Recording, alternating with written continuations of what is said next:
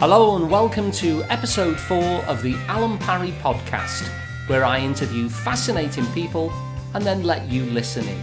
This episode, you're in for a real treat if you're at all curious about what makes us humans tick.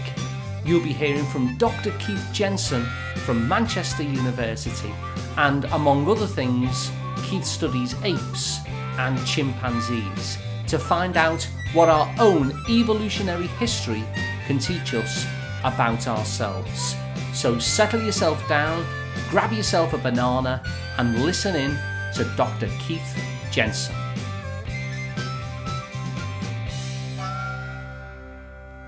Okay, welcome Keith to the podcast. Thanks very much for being a guest on it. I've been really excited to talk to you because I've had a lifelong fascination at very much arm's length really with apes and monkeys. You know, ever since I was a little boy, I've always loved them. Well, no, that's great, and I'm happy to be here. But yeah, arm's length is definitely where you want to keep them for the most part. Well, I'm interested in terms of, I put something out on Facebook that I wanted to talk to someone who knew about these creatures, and I didn't really expect a response, so I was delighted that your name came back to me. But you're actually a psychologist, am I right in that? Yeah, psychologist, biologist, I cross both worlds. Yeah. And the interesting thing when I was reading up on you, Keith, is that you take an evolutionary approach, which is probably where the apes and the monkeys come into it. So can you explain why, as someone who's interested in human psychology, why you'd be looking at evolution behind that? Okay, that's an interesting question. My background was actually in animal behavior and animal biology, so for me, humans were kind of the byproduct. Yeah. I was more interested in apes than humans, but the more I worked with the apes, the chimpanzees in particular, the more I realized, wow, humans, especially children, are just downright weird. They don't behave the way that you'd expect a sensible organism to behave. For instance, kids are just too darn nice. And so this is the work I was doing. I was in a whole group of people at the Max Planck Institute for Evolutionary Anthropology in Leipzig, Germany, who are studying what's called comparative cognition, comparing the mental abilities of other species, in this case, chimpanzees, bonobos, gorillas, and orangutans, to our species, primarily kids, to get a sense of how does behavior develop throughout a lifespan and how does it evolve throughout our evolutionary history. Okay, so when you say the kids are too nice, what do you mean by that? That it's they're not behaving like a sensible organism? No, evolution is basically predicated on the idea of selfishness. You can have niceness up until a point, but it should be strategic in some way. You should be nice to others if you want them to, say, return your favors, or you're nice to somebody because they're related to you and share your genes that you want to survive for the next generation. That's the evolutionary question about cooperation, is why be nice? And I was doing this work on chimpanzees, where I gave them a fairly simple test where they could choose to pull food in for another chimpanzee or only for themselves. And they would always just pull for themselves or another chimpanzee. It didn't really matter. They were just at random. Whereas children, even if they got a reward that wasn't meant to be shared, would try to give it to me anyway. And why do you think that is? You know, if evolution basically suggests that this is not how it should be, why are human children doing that anyway? Or is it maybe that? Does that kind of imply that there's something special going on with humans there, or does that maybe imply that evolution isn't driving us as much as we would have expected? Well, this is the big question that a bunch of us are trying to get at, is the evolution of cooperation. And it seems a lot of us think that humans are uniquely cooperative. There are other species that cooperate on a large scale. For instance, ants cooperate in dramatic fashion, and they'll sacrifice their lives for the good of the group and so on. But this is easily explained by kin selection. It's the genes programming them to do things that help the genes. So they're gene machines in that sense. And evolution, that's how it works. This is how we think of things. Whether humans, the same principles apply to humans, but we're also nice when it doesn't even make sense. We're kind to strangers. We help people when we really ought not to, even in random environments. It's not to say that humans are always nice. Certainly that's not the case. But we are surprisingly nice to each other. Now, one view is that it's socialized, that we teach our children to be nice, but that begs the question of, well, why do we bother? I could just as easily teach my children to kick people that are smaller than them and steal things, but that's not how our society functions. So we are really special in the sense that we are kind, even if it doesn't particularly make sense to do so. And this is the question is, why has this evolved to be this way? What are the psychological mechanisms behind that? And by looking at things like chimpanzees and bonobos as well, who are just as closely related, we can maybe get a better sense of how unique these abilities are. We take them for granted, but there might be something very strange about it. So do we get less nice as I notice you're talking about children there. Do we start off nice and then become horrible as the world gets to us, or do we remain showing these traits in pretty much the same way in adult life as well? Yeah, that's the old Hobbes-Rousseau thing. Are we inherently nice or inherently nasty? And I think we're a bit of both. In fact, I think that kindness and spite, the opposite, the cruelty and stuff, are flip sides of the same coin. Because not only are we the nicest in the species, people argue against that, but in terms of being kind to strangers and so on, we do stand out. And so you could say this might be because we're particularly nice, but we're also particularly cruel. We're the only species I can think of that willingly tortures other individuals. And so, I think that this is an interesting question. Why do we have both of these capacities? And they may share at this fundamental core this thing of empathy. Yeah. So empathy technically is taking the emotional perspective of others. Usually we mean it to mean sympathy, where we feel sad if we think somebody's in a sad situation. But empathy is having the emotions appropriate to the perspective of another individual. And that can work for good or evil, if you will. So if somebody's sad, this can either make you very sad or it can make you very happy. So if somebody you don't like, say, gets an expensive car, you might feel jealousy, which is feeling, unhappy at their happiness. But then if they crash their car, then you'll feel happy. And that would be schadenfreude. And by the same token, once you actually understand what a person doesn't like, you can either avoid that in their interests or torture them with it. Exactly. So if you know what it feels like to suffer, then you can use that against somebody. And so this is not a good side of human nature, but I think both sides are built on this same core of being able to take on the feelings of another individual. And just going back to that question I asked a moment ago, because I'm still curious about whether we grow out of the kindness or whether we stay with the kindness to the same extent. Are children nicer than us, or is it kind of the same throughout our lifetime? I think it's the same throughout our lifetime. In fact, we become nicer. Like, little kids aren't particularly generous at sharing. We have to really teach them to share, and they can be quite selfish and stingy about things. The whole empathy thing seems to develop through time, and we try to socialize that as well. So it's very sensitive to the environment.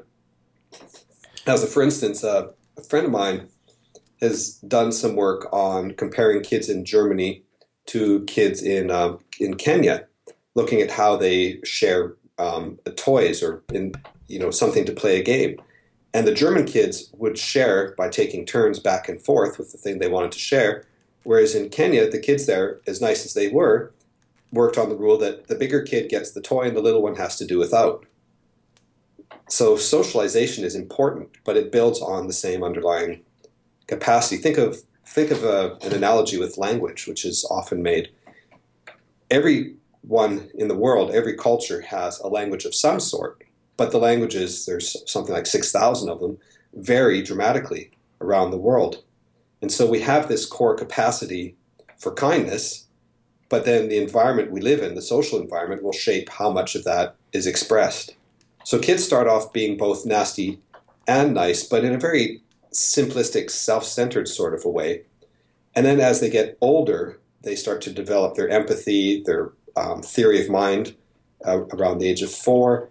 And throughout life, they continue to develop this capacity to take the perspective of other individuals. And whether that goes towards niceness or cruelty depends a lot on how it's socialized. So, that must be quite difficult then for you, digging into evolution. How do you actually unpick what's our evolutionary nature, if you like? and our evolutionary drivers, and unpick from that the stuff which has been shaped by socialization? Well, like I said, the comparative approach can be quite useful for this. So you look at another species. The work I was doing was on chimpanzees because we share a common ancestor with them 6 million years ago. So they're our closest living primate relatives, along with bonobos, who are just as closely related. And bonobos are supposed to be the kinder, gentler, more loving ape, whereas chimpanzees are a little bit more rough on the edge, if you will. So you can look at those guys and say, well, how does this behavior look? How does it develop? How does it express itself in this species? And other people look at other species as well. For instance, cotton-top tamarins and common marmosets are small New World monkeys, which are cooperative breeders, meaning that adults who aren't the parents of the kids will help raise the kids, usually always because they're somehow genetically related.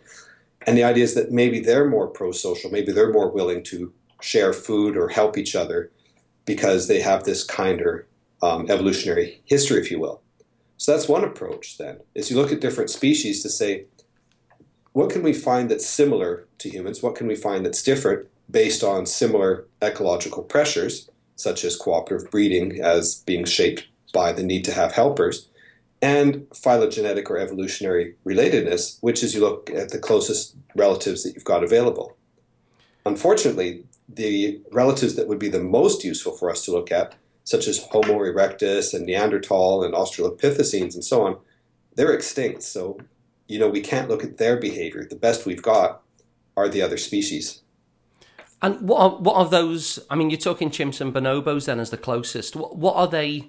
What are they teaching us about human nature? And also, what are the conflicts? Because I'm aware from the little bit of reading that I've done, just as a layperson in recent months, that they do kind of organise themselves quite differently, don't they, chimps and bonobos, in terms of their societies? So that must be an additional confusion where you've got two different strand lines, basically, sometimes going in opposite directions in terms of behaviour. Well, exactly. I mean, there's only 4 great ape species, depending on how you look at the genetics of it and so on. But you've got your standard species, the gorillas, orangutans, bonobos, and chimpanzees. And they're what we've got to work with. But of course, there will be differences amongst the species. And as well, you can expect to find differences amongst different populations. So chimpanzees in West Africa might behave differently to chimpanzees in East Africa. But for the work people like myself do, which is experiments, it has to be done in captive settings, such as zoos. And so you're just restricted to one population. So you can try to generalize from that, but that is one limiting factor. And so you've got the limits to the number of species you can test, as well as the limits to the number of individuals you can test. If I wanted to test something on humans, I could go online, set up something on Amazon's M-Turk, and test a couple of thousand people just in a week. But if I want to test chimpanzees, it might take me 1.5 years to collect data on 12 guys. So could you sort of outline the differences between the chimp and the bonobo in terms of the way they've set up? Because I've just implied there that there are some differences, but it'd be better really to get that from your view, really, in terms of what you think the key differences as they impact your research between those two apes. Okay, well, it might help if I also give a little bit of background to how the experiments work, which is where some of this evidence comes from. But first, just to say a little bit about chimpanzees and bonobos, they're closely related species, and the bonobo is restricted to the Congo. And so they have a smaller geographical range, and there's less known about them in the field. But some of the striking differences between bonobos and chimpanzees is that bonobos are less aggressive, they're more socially tolerant of each other, particularly strangers. And it's a female-dominated society, even though the females are smaller than the males. Whereas chimpanzees are male-dominated, fairly aggressive, particularly to out-group members. So, for instance, chimpanzee males, not the females, just the males, will engage in what are called border patrols, where they explore into the territory of a neighboring group of chimpanzees. And if the group on patrol encounters fewer chimpanzees from the other group, they'll attack and kill them if they're males. If they're females, then they'll kill the infants, and then hopefully the females will join their group. This is a way of expanding their territory. It shares some similarities with human warfare, at least at the very basic level. Bonobos, when they encounter another group of bonobos, will just get very excited and hug each other and groom and so on. So they seem to be a much more socially tolerant species, which would suggest that maybe there's something about their temperament, their social tolerance, that has more in common with human behavior than, say, chimpanzees. It is very possible. Now, to look at this question experimentally, the group I was working with and another group who was working at the same time at UCLA and various places in the States gave chimpanzees in 3 different settings, all captive, of course. And by the way, for your listeners, these guys aren't, when you think of laboratory animals, these guys aren't in small cages. These guys are in zoos or big facilities where they can move around freely, live in their social group, and so on. So, as far as we can tell, they're as happy as any chimp you'll see in any zoo. So these are the guys we work with. Now, what we did in these studies is we would give a chimpanzee a simple choice. They could choose a tray that provides food only for themselves, or a tray that pulls food for themselves and a partner. Or, in another series of studies, they could pull a tray of food that gives no food to them ever, but they could still be nice to a partner and deliver food to somebody else. That would be a more altruistic choice. And what this other group found and what our group found was that chimpanzees were completely and utterly indifferent to how much they delivered to another guy. They just chose for themselves, and for others that it just didn't matter. The working title of the paper I wanted to write was called I wanted to call it Chimps Don't Give a Shit, but it just didn't seem it would get published with that title, so we called it What's in It for Me. But that was the idea, is chimpanzees were very interested in what was in it for them. There's been less work of this sort done on bonobos, but the work that's been done so far shows the same results. Bonobos are just as indifferent to what happens to another individual in that context. So at least when it comes to delivering food to each other, chimpanzees and bonobos alike just don't seem to care one way or another about what another one gets in terms of being pro-social. But of course, there's more to the story than just that. I don't know if you want to get a word in edgewise. I can ramble on and on. I was just wondering, has the same experiment been done with humans, and what happens if so? So similar studies have been done with humans. We've done this with children. A group in Switzerland did some similar sorts of things with children as well, and others have followed suit. And actually, this is quite interesting because the experiment that was done with the chimps, that was published back in 2006 in the Californian group in 2005, what we were doing basically was something that was called a dictator game in a reduced form. And this is something economists have been doing for some time. And what happens in a dictator game is it's a test of prosociality, and I'll explain how that works. In a dictator game, somebody comes into a lab, you give them some money. It could be a small amount, it could be £5, or it could be up to 2 or 3 weeks' wages. You give somebody this lump of money, and then say they can then divide this in any way they want with someone else. They don't know who this person is, but there is a real person who will receive this money. So Alan, let's say I gave you £100 now and said that you can share this in any way with someone else that you'll never meet. How much would you offer them? Ooh, how much would I offer them? Well, that's a very exposing question, Keith. Yeah. I don't know. I'd go something like 60-40, 70-30. 70-30 for you mean? Yeah. Okay, yeah. No, and that's actually you're on the generous side. Am I really? Yeah, the typical amount is the typical amount is that people would offer around 20%. Okay. Now, when I say typical and when I say people, there's a lot of scare quotes around that, but this is what's been found in Westerners like us. One researcher now at Harvard calls people like us weird, which stands for Western, educated, industrialized, rich, and democratic. Yeah. Which represents a small minority of the human population. But this is the majority of the population that psychologists and economists study. But this is the dictator game. And it's very sensitive to context, like whether I say, Alan, you won the lottery based on your good looks. You won the good looks lottery, you deserve this money, and you can now share with some ugly person, for instance. Then you might be less generous because you're like, well, maybe ugly people deserve less. Yeah. Or more typically, intelligence. If I give you an intelligence test and said you scored higher than everyone else, or if you worked harder for it or whatever, then you might be less generous. But the surprising thing to economists, at least, is that people should offer nothing. That's the rational thing to do. Absolutely. If I give you money, money's good. Money's lovely. We all wish we had more of it. And so why should you give up some money to someone you'll never meet? There's no chance of reciprocity. It's not somebody who shares genes with you. It's just some random person. Yet people typically offer around 20%. And this study has been played in various cultures around the world.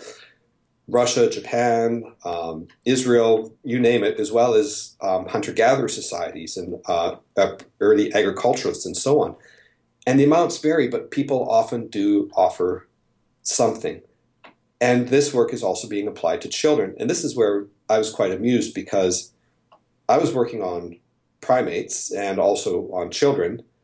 And then economists who, this game is in part modeled on, economists then took the approach that we developed for apes and children and then tested it themselves, for instance, on children. So there's been some interesting back and forth between biologists, psychologists, and economists. So it's an interesting blend of ideas that's coming into this. Now, the study I described with the chimpanzees where they can deliver food to another guy, that's not really a dictator game in the sense they're not actually giving up any food.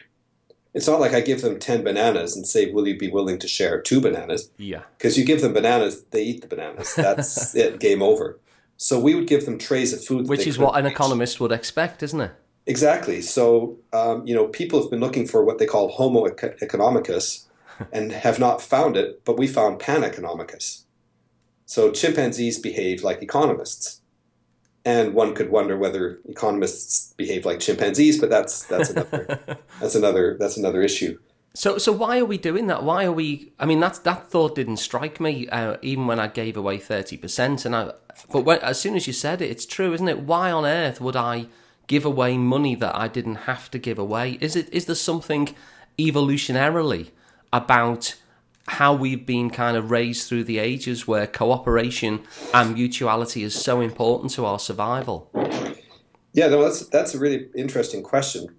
How did this kind of tendency evolve? Now, some people call it the big mistake hypothesis, that our psychology has evolved for early hunter-gatherer societies where we lived in small groups of individuals whom we all know and are mostly related to. Then it makes sense to be kind. It's the same as for any other species. You're kind to individuals who are going to reciprocate, who are going to be important for your survival. So if you hunt if you catch a wildebeest or something, you can't eat it all in one go. So you might as well share some of it. Maybe you'll get some reputation points, and everyone think, "Wow, you're great. You're a cool hunter. Here, marry my daughter." This kind of thing. Well, I'm just to interrupt there. I'm reading a book at the moment. I'm only halfway through it called Sex at Dawn. And it covers a lot of this stuff, actually. And it's talking about the evolutionary nature of sexual behaviour and stuff like that. But one of the things it says is, in those very early societies, it was actually a shameful thing to hoard something privately. So everything was social. And if somebody was found with their own private stash of meat, that could have led to, say, excommunication. And, of course, excommunication in those sort of very early societies was akin to death. So is that the kind of thing that you're talking about? It is indeed, but there might even be more to it than that. So this is the evolutionary stories. It's at some point in early human societies, this kind of thing was important. Now, to backtrack a bit to the chimps, one of the things that's interesting about chimpanzees is that they hunt cooperatively in the sense that a group of chimpanzees, again, it's the males. The females tend not to do this, but a group of male chimpanzees will hunt monkeys, colobus monkeys, which are still pretty big monkeys. They're not small little things. They're big animals that can fight back. The chimpanzees will chase them through the trees, catch the monkeys, and then once they've got the monkeys, they'll share the meat. But sharing is, again, one of these scare quote terms because they don't break off a leg here and a tail there and an arm here and hand it out to other guys. they don't seem to share on the basis of who helped in the hunt, even though the guys who helped are more likely to get some. What happens is, in the heat of the moment, the monkey's caught, and then whoever's closest runs and begs like mad for their piece of meat. And in some cases, they'll beg to the point that the individual begging, will put his hand over the mouth of the guy who's trying to eat until he finally gives up a leg or something. So there's very, very little active sharing where they actually actively give food to another individual. You really have to lobby for your needs then in that situation. Exactly. So you beg your way to success. This is not what happens in hunter-gatherer societies. You don't have the hunter coming back with, the wildebeest leg or whatever, and everyone's running around begging for food. If he brags, they'll tarnish his reputation. A lot of hunter-gatherer societies will say things like, "Oh, that's not very good. That meat's so rubbish. I don't even think I want to eat it," and this sort of thing. So they'll put him down a bit just to avoid what they call the big man effect, where they don't want people to show off that they're superior in any way. So there's certainly disadvantages to showing off, but then that still begs the question of, well, why is that the case? Because that doesn't resemble chimpanzees at all. And the chimpanzee model, in fact, seems to make a lot more sense. So why are people sharing? Why do we have these social effects? And one idea is that in humans in particular, that our social group is very, very important to us, very critical to our survival. And one notion then is, like I said, there's this big mistake hypothesis where people are nice to strangers just because we've got hardwired psychology, if you will, for small groups of known individuals, and we just mistakenly treat everyone nicely even though we don't have to. So we've got some sort of evolutionary behavior that's been set in the past and now it's outlived its usefulness, basically. That's right. That's the idea. You can explain this for all kinds of human behaviors, perhaps, like a fear of spiders is no longer adaptive, but we're still more afraid of spiders than we are of knives and guns, even though we're more likely to be killed by a knife or a gun than a spider. Okay, so we might have these hardwired tendencies that were adaptive in the past but no longer serve their function, as you say. That's one possibility, but on the other hand, it works so well, this being nice to each other thing, and it's the single most important reason for humans' rampant success. Because we're able to cooperate on a large scale, and we have a huge amount of division of labor, and as well we share ideas that others can then take and build on, leading to more sophisticated development of ideas. This is called the cultural or cumulative cultural ratchet, where ideas are built upon other ideas. This all comes about the fact that we can put up with each other and that we share with each other, and I think importantly that we can care about each other. We have this ability to care about the welfare of others, to take their emotional perspective, have compassion, if you will, sympathy, empathy, whatever you want to call it.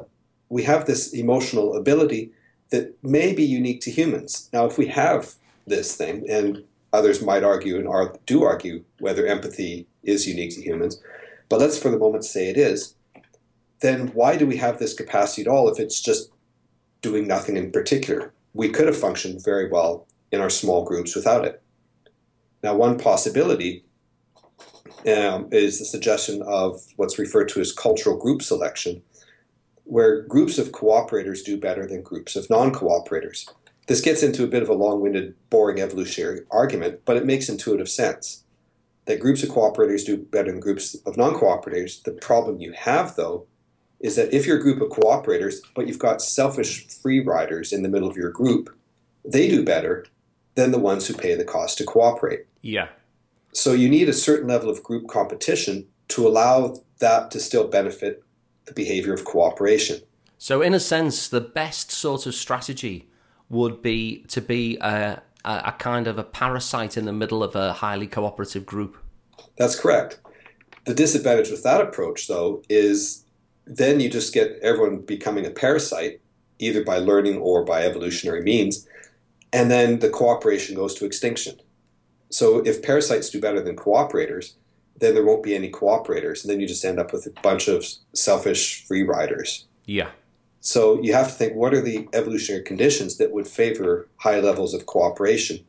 Cultural group selection has been suggested as one mechanism that would do this. This is also a very controversial idea. There's a lot of debate in the field about how important that is in humans, or whether it can all just be explained by kin selection or personal gain, that somehow it benefits me directly. Is it possible that if a society was able to kind of keep the freeloaders to a minimum, it actually increases the need for cooperation amongst the others to survive with the lesser resources? And so you have societies very much like what we tend to have at the moment, well, that we've always had, I suppose, where you've got a top layer, however they're put there.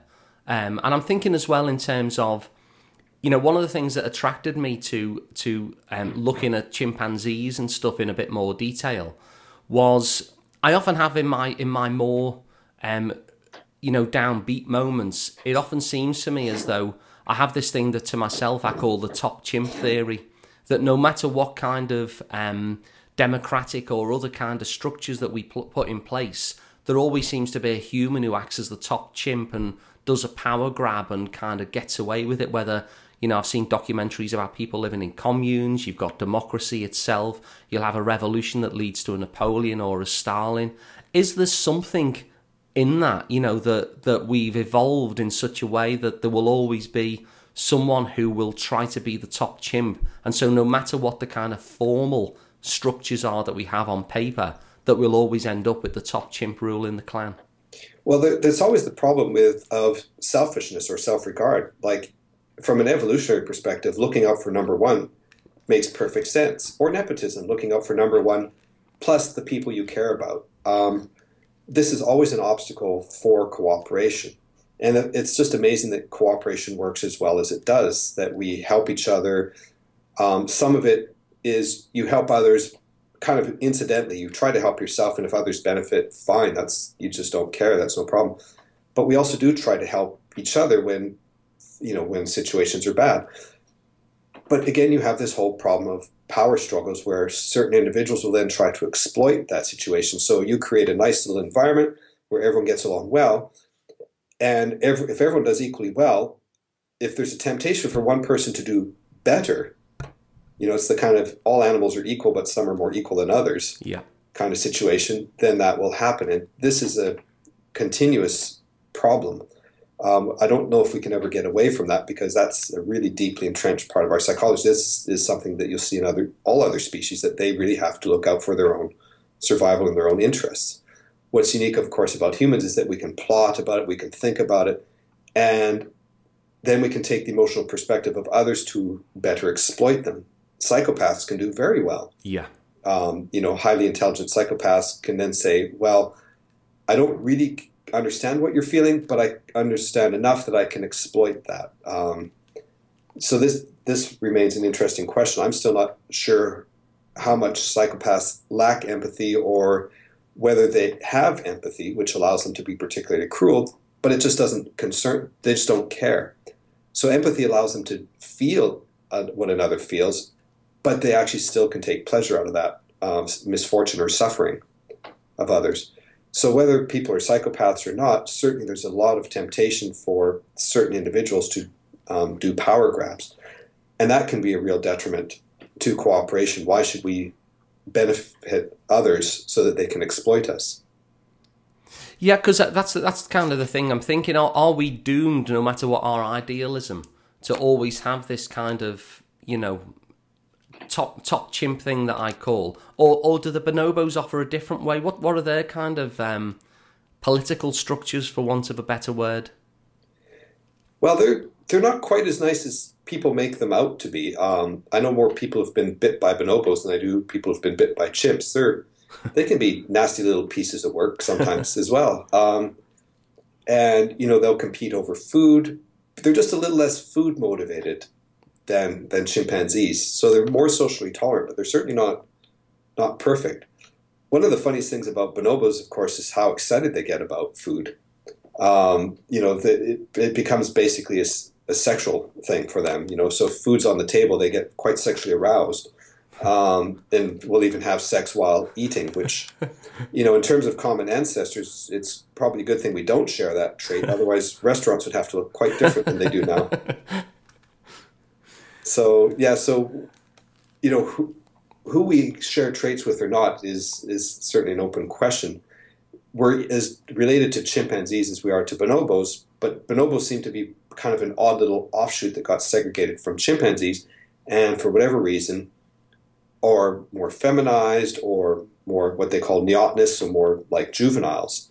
So they show certain juvenile characteristics rather than the more adult-like chimpanzee behavior. So there's some interesting questions exploring the role of development in our capacities, for instance, for aggression, for kindness, and so on, which again makes children very interesting to look at because they've been socialized less, and it's like you're cutting a little bit closer to the bone when you're asking the question of sociality. This is a little bit more of a raw form of what you see. And if you've got kids, you know how hard it is to get them to share a favorite toy or treat sometimes.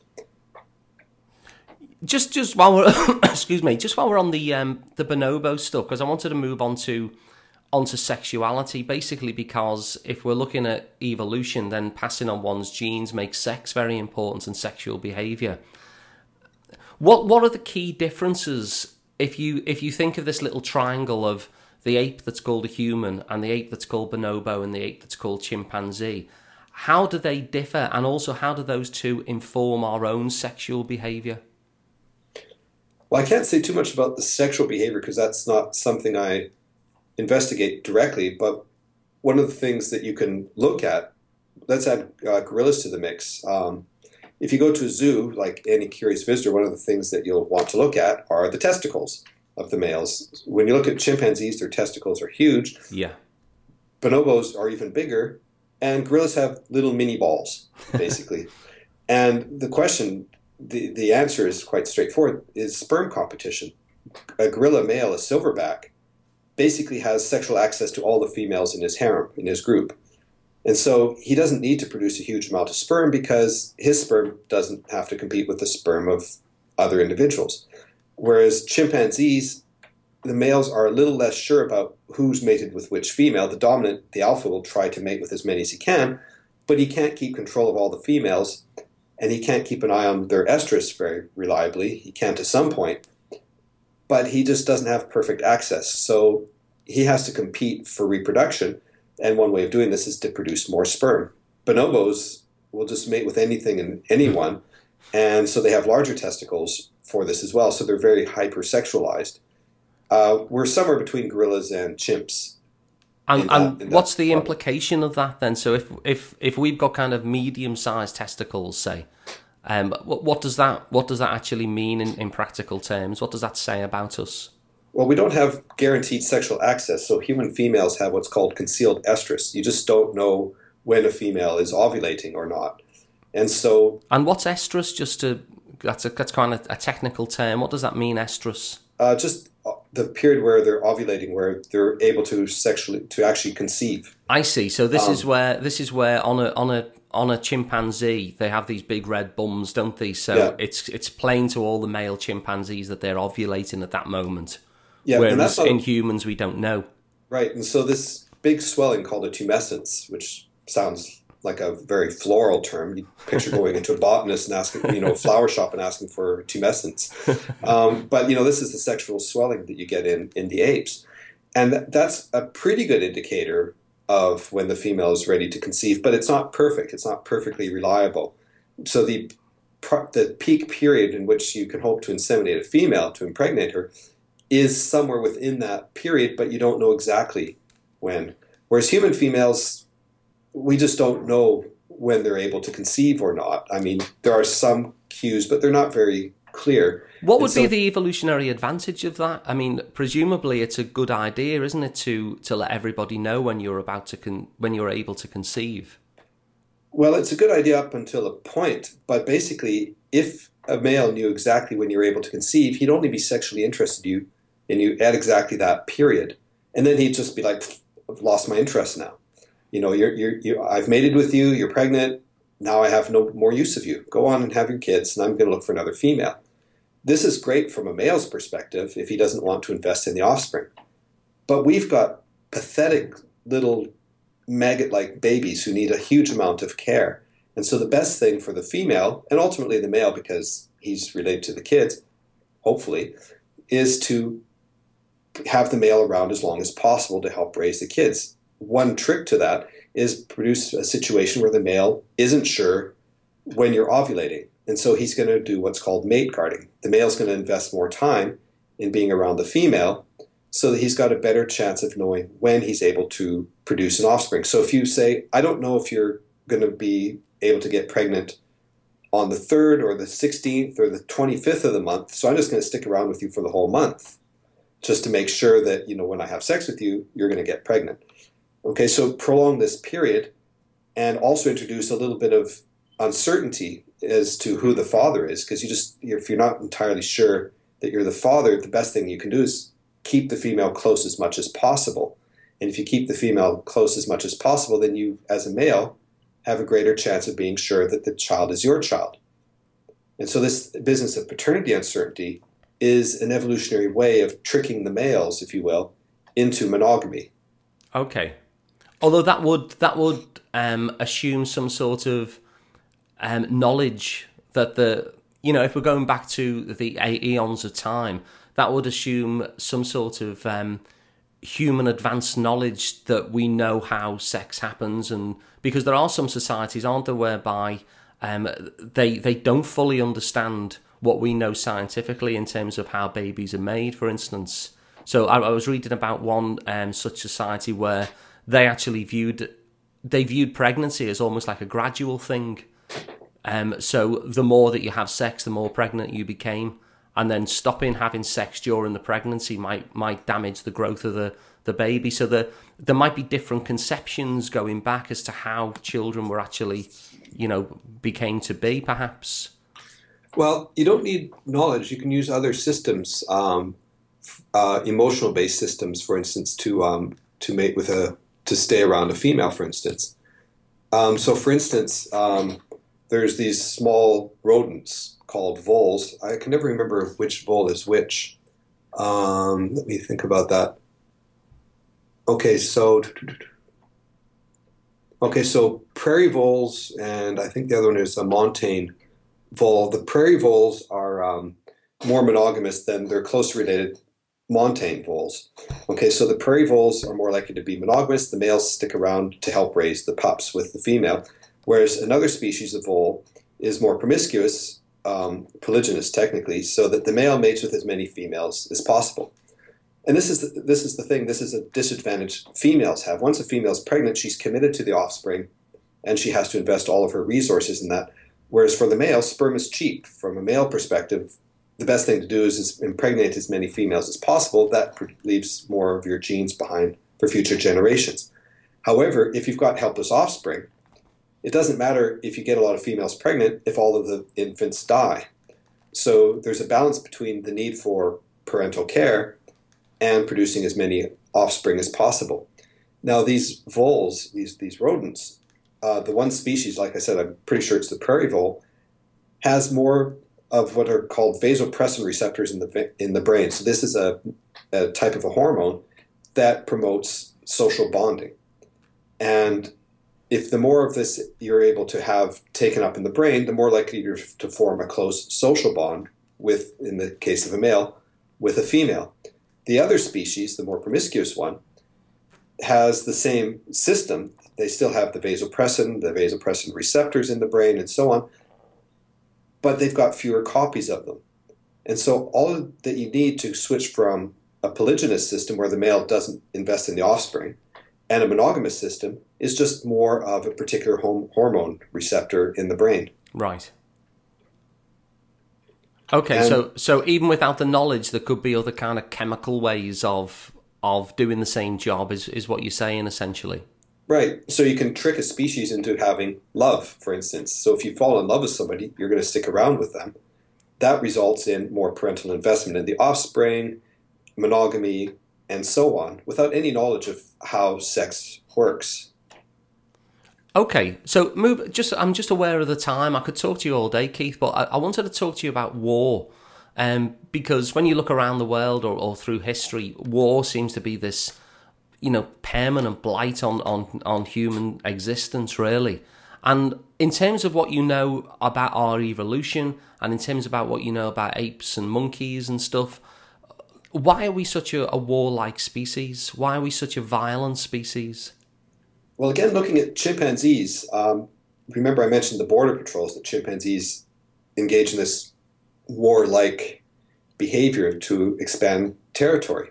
Okay, so already we see some antecedents in our evolutionary history, but obviously not to the same level that we engage in warfare. And also remember, too, that I was talking about cultural group selection, where groups of cooperators do better than groups of non-cooperators. But an environment which can allow that to happen is one that encourages tribalism.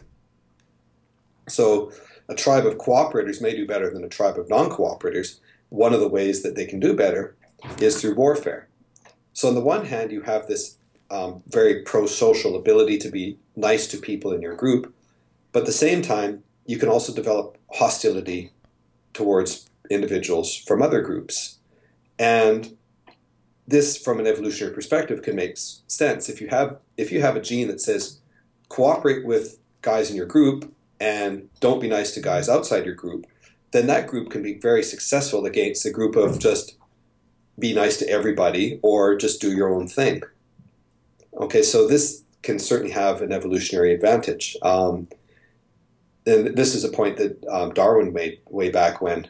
So this is the evolutionary history of why tribalism might be adaptive. And what do we do to overcome that? So if for those of us who are looking forward to a world where we actually do live in peaceful cooperation rather than warlike competition, what can we do that actually, tricks our way around our evolutionary wiring? It's funny because a few years back, so these economists who took a chimp-like dictator game and adapted it for kids, one of the things they looked at was nepotism, so in-group favoritism, and found it, I think, starting around the age of 8 and primarily in boys. So young boys, even though they weren't taught specifically to do this, were very big on promoting their group over other groups. So this is a tendency that we seem to have from a very early age, and whether this is a so-called cultural universal is something that would probably need to be investigated further, but it seems to be that all societies function with this to some degree, which would again support the idea that there's some sort of strong biological tendency for that. Now, I'm not a social engineer. I can't really think about how to make people better. I'm just looking at chimpanzees and children and trying to understand why we're nice at all. But in terms of that question, one approach is to think of people as belonging to a larger community, rather than saying, we're just going to focus on our own little tribe. You make the tribe bigger. So you just think globally, for instance, and if you think of, for example, if you hear of a story of children starving in Sudan or an earthquake in Japan or Haiti or whatever, you might want to donate money to help people in another part of the world that you'll never meet, because you feel that they're part of your community, that you share something in common with them. Yeah. Unfortunately, politically right now, it seems that the tendency is to think nationally. So the recent Brexit referendum suggests that people would rather think about England or Britain first, rather than being part of this larger trading community. So it's very hard to get away from this nationalistic sort of tribalism, which unfortunately has been tearing up countries since time immemorial. Yeah, so it's kind of a tough ask then, really, isn't it? So those of us who are seeking peace will try and you're advising really to focus on creating the whole human race really as a tribe, whereas it's very, very easy to split each other off into smaller tribes, and for that to kind of press some sort of button in people.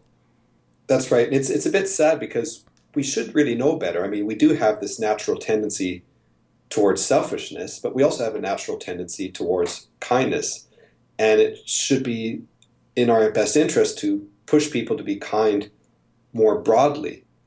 Unfortunately, when times get tough, for instance, if you lose your job or, if money's tight, you're going to be less likely to help somebody abroad than somebody locally. So of course we do want to think locally, but we can't stop thinking about others as well.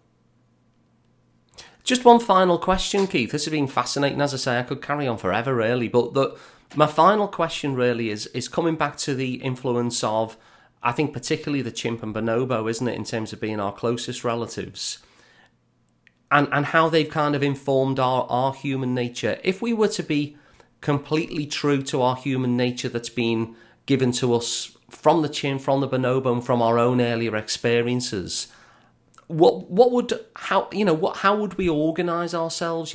Politically, socially, sexually, all these kind of things. If we were true to human nature in inverted commas, what would that kind of society look like? Hard to say, because human nature is a cultural nature. So if you thought of human nature as putting a child on a desert island with enough resources that they can survive, what would they turn into? That would be a very strange individual, because the capacity to learn language is there, but there's no language environment for them to learn. Same with a moral capacity. The moral capacity might be there, but without a moral stimulus about how they should act towards others. So we have to think of humans in their natural environment, our social environment, which is very diverse. There's a huge diversity of different populations with different values around the world.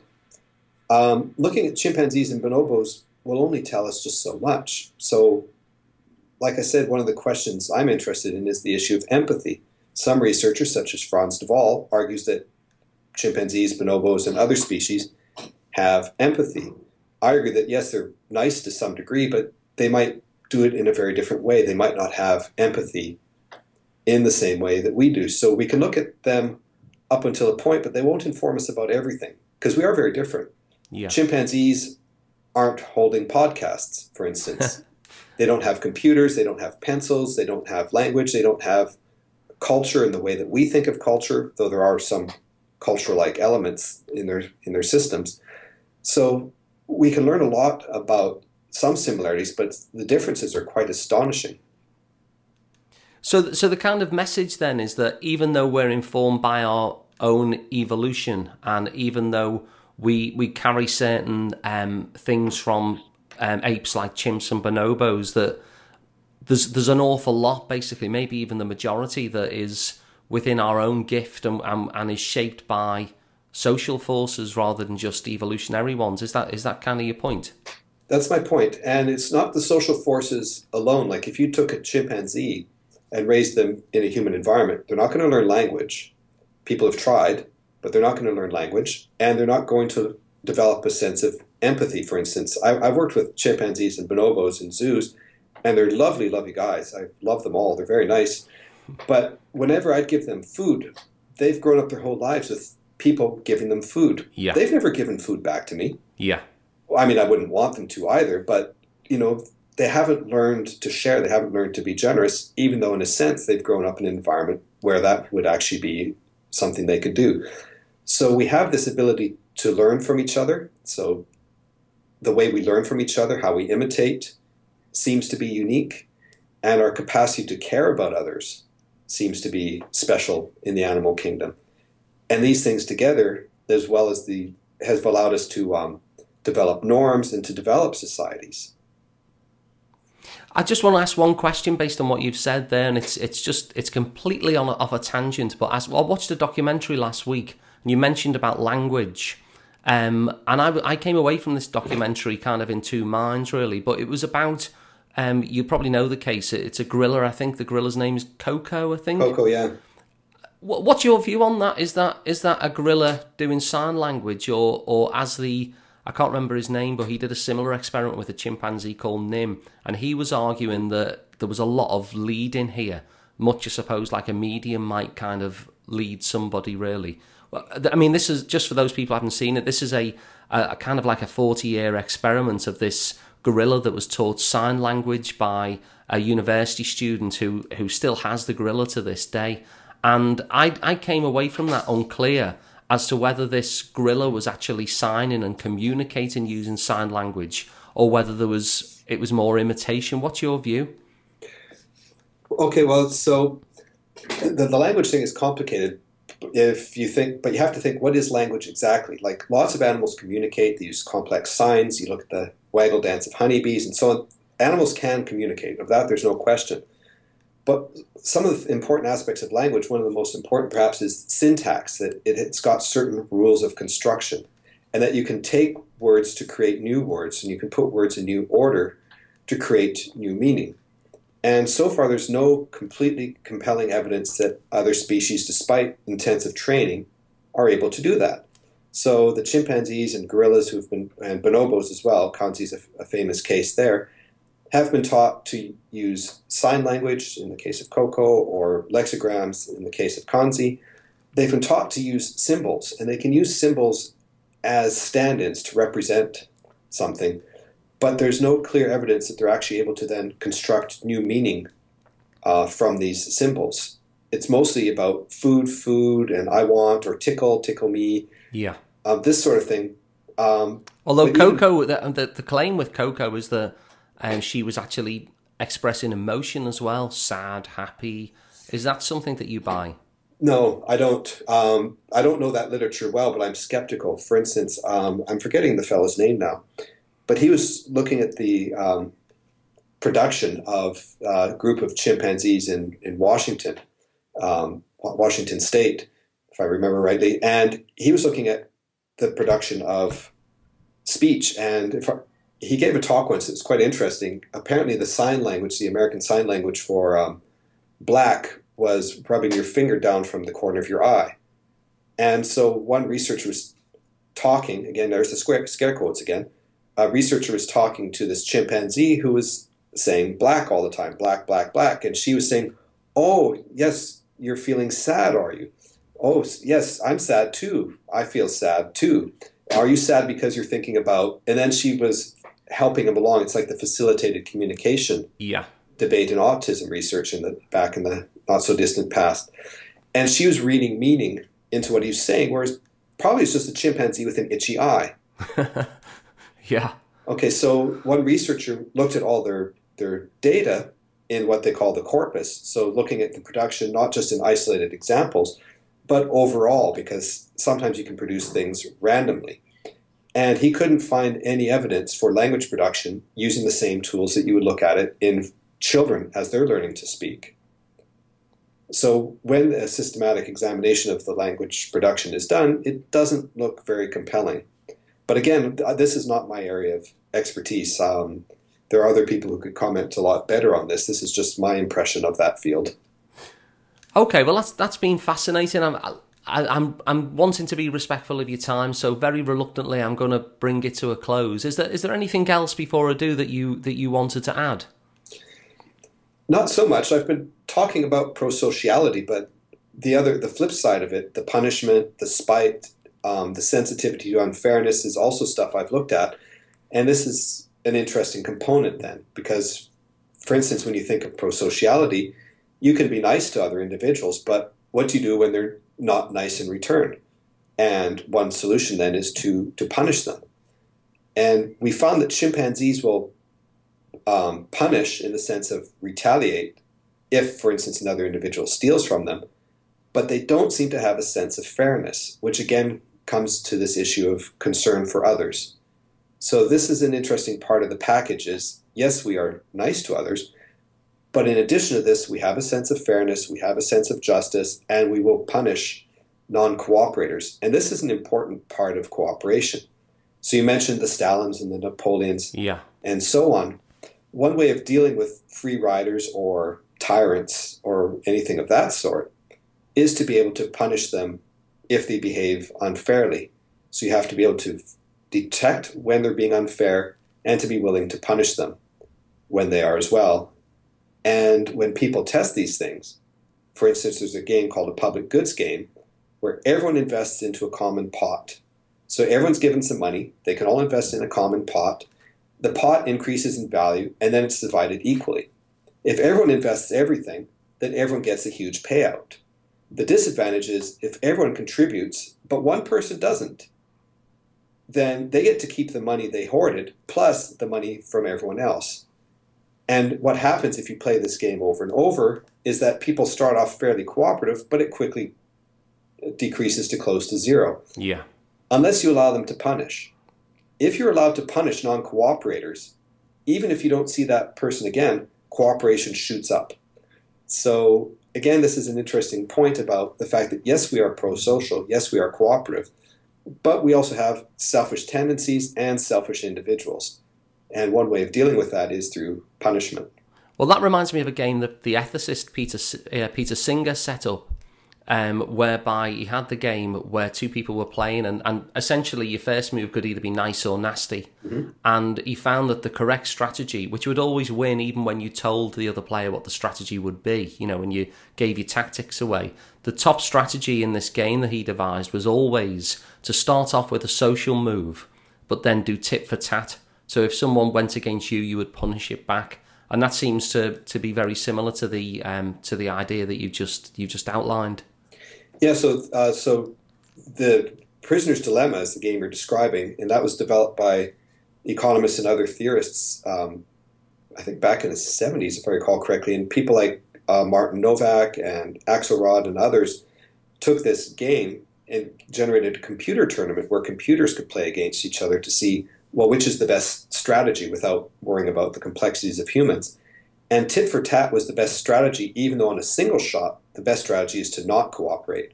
But if you play repeatedly, then cooperation makes sense. And then being generous on the first move is one useful way forward. Yeah, I mean, Prisoner's Dilemma, just in case people miss what you're saying, the Prisoner's Dilemma is where you've got two prisoners have been arrested and they're in different cells, isolated from each other, aren't they? And they're offered a deal. Can you outline from there, just so people get why it's a good strategy to cooperate in the first, and then if you just flesh that out, but what the rules of Prisoner's Dilemma are, just so people can get a handle on that. Certainly. So the Prisoner's Dilemma is one of a whole suite of games that economists and evolutionary biologists and so on like to use to figure out why is cooperation difficult. We take it for granted, but there's reasons to not cooperate. The Prisoner's Dilemma will be familiar to people who've watched the old game show Golden Ball. Is it Golden Balls or Golden Ball? I can't remember. Anyways, in the Prisoner's Dilemma, the basic idea is, like you say, you've got two prisoners who can either cooperate with each other or defect, which basically means to not cooperate. If they both cooperate, they both get a moderate prison sentence. But if the best strategy, though, is to defect, because if you know your other partner is going to cooperate, but you defect, then you get away scot-free and he gets the maximum prison sentence. Yeah. But he's thinking the same thing of you. So even though mutual cooperation is the best overall strategy, the best individual strategy is the selfish one. And both people knowing that, the rational thing to do is to both not cooperate. This is why cooperation is difficult. And this is why repeatedly playing a game is the way of getting cooperation, because if you play the game repeatedly, yes, it helps to be selfish or if you play just once, it helps to be selfish and not cooperate. And I guess that's the difficulty in our society, rather than those societies that you spoke about near the beginning of the show, where you were talking about everybody knows each other and you're in close contact. In our society, it's very possible, isn't it, to play these Prisoner Dilemma games just once and then never be seen for the second round. That's right, and this is why it's difficult for societies like ours to function. And reciprocity, basically, you're nice to me, I'll be nice to you, and so on and so forth. It's hard to find good evidence for this in nature. It seems like a very straightforward idea, and there are some examples, but it's not as compelling as you would think it would be.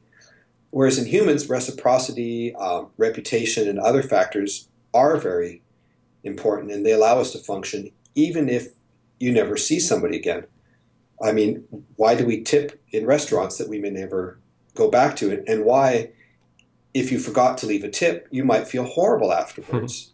That person won't know you, you don't know them, and so on and so forth, but you really feel like you should have done something nice for them. And so reciprocity, tit for tat, this sort of thing is a mechanism that could allow this sort of strategy to work. And psychologically, it might just be that we actually care about other people that allows reciprocity to take off in the first place. So a huge thank you there to Dr. Keith Jensen. I had a fabulous and fascinating hour in his company, and I hope you enjoyed it too. The Alun Parry podcast is now available on iTunes, so please head on over there and give the show a juicy big 5-star review. That will really, really help me out. And you can catch the previous episodes there too. Or you can visit alunparry.co.uk. Remember, the Alun is spelled the Welsh way, A-L-U-N, and there you'll find all past episodes and all of my blog posts too. So thanks for listening, and I'll see you on the next episode.